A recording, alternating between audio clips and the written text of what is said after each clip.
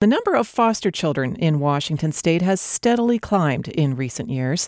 It's now roughly 9,000 kids, and with that comes a growing need for foster parents. May is National Foster Care Month, so KUOW recently held an event called Ask a Foster Parent.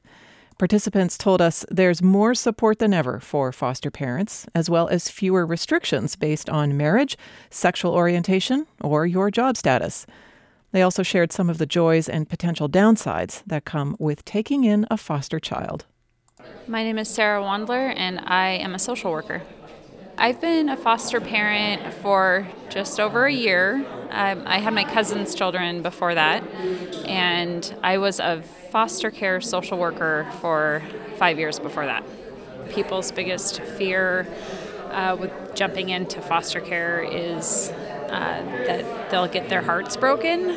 So that's what I heard about again and again is, how do you give them back after you've attached, if that ends up being the ultimate plan.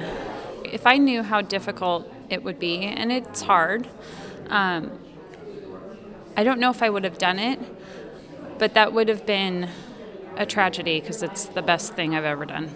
My name is Ashley Davidson. I'm a marketing manager at a gaming company. So Nolan was in our care for 19 months before we were able to legally adopt him.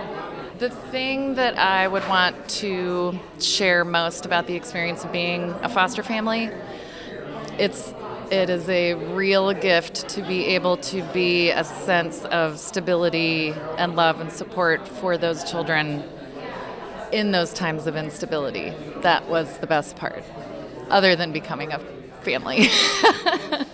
That's really the best part.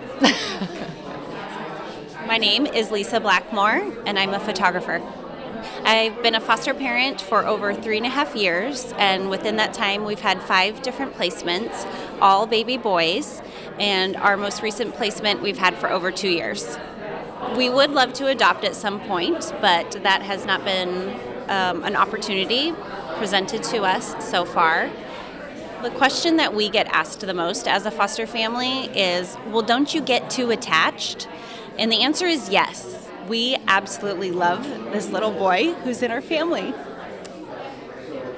And if we didn't give him love in those 2 years, that would be a really sad situation if we didn't sing him lullabies or tell him we love him or snuggle him. And so I would say yes, we do get attached, and it's actually a good thing. KUOW's Ask a Foster Parent event was co-hosted by Amara, a Seattle-based nonprofit that works to improve foster care and create emergency shelters. You can learn more about KUOW's Ask a series. Just go to ask.kuow.org.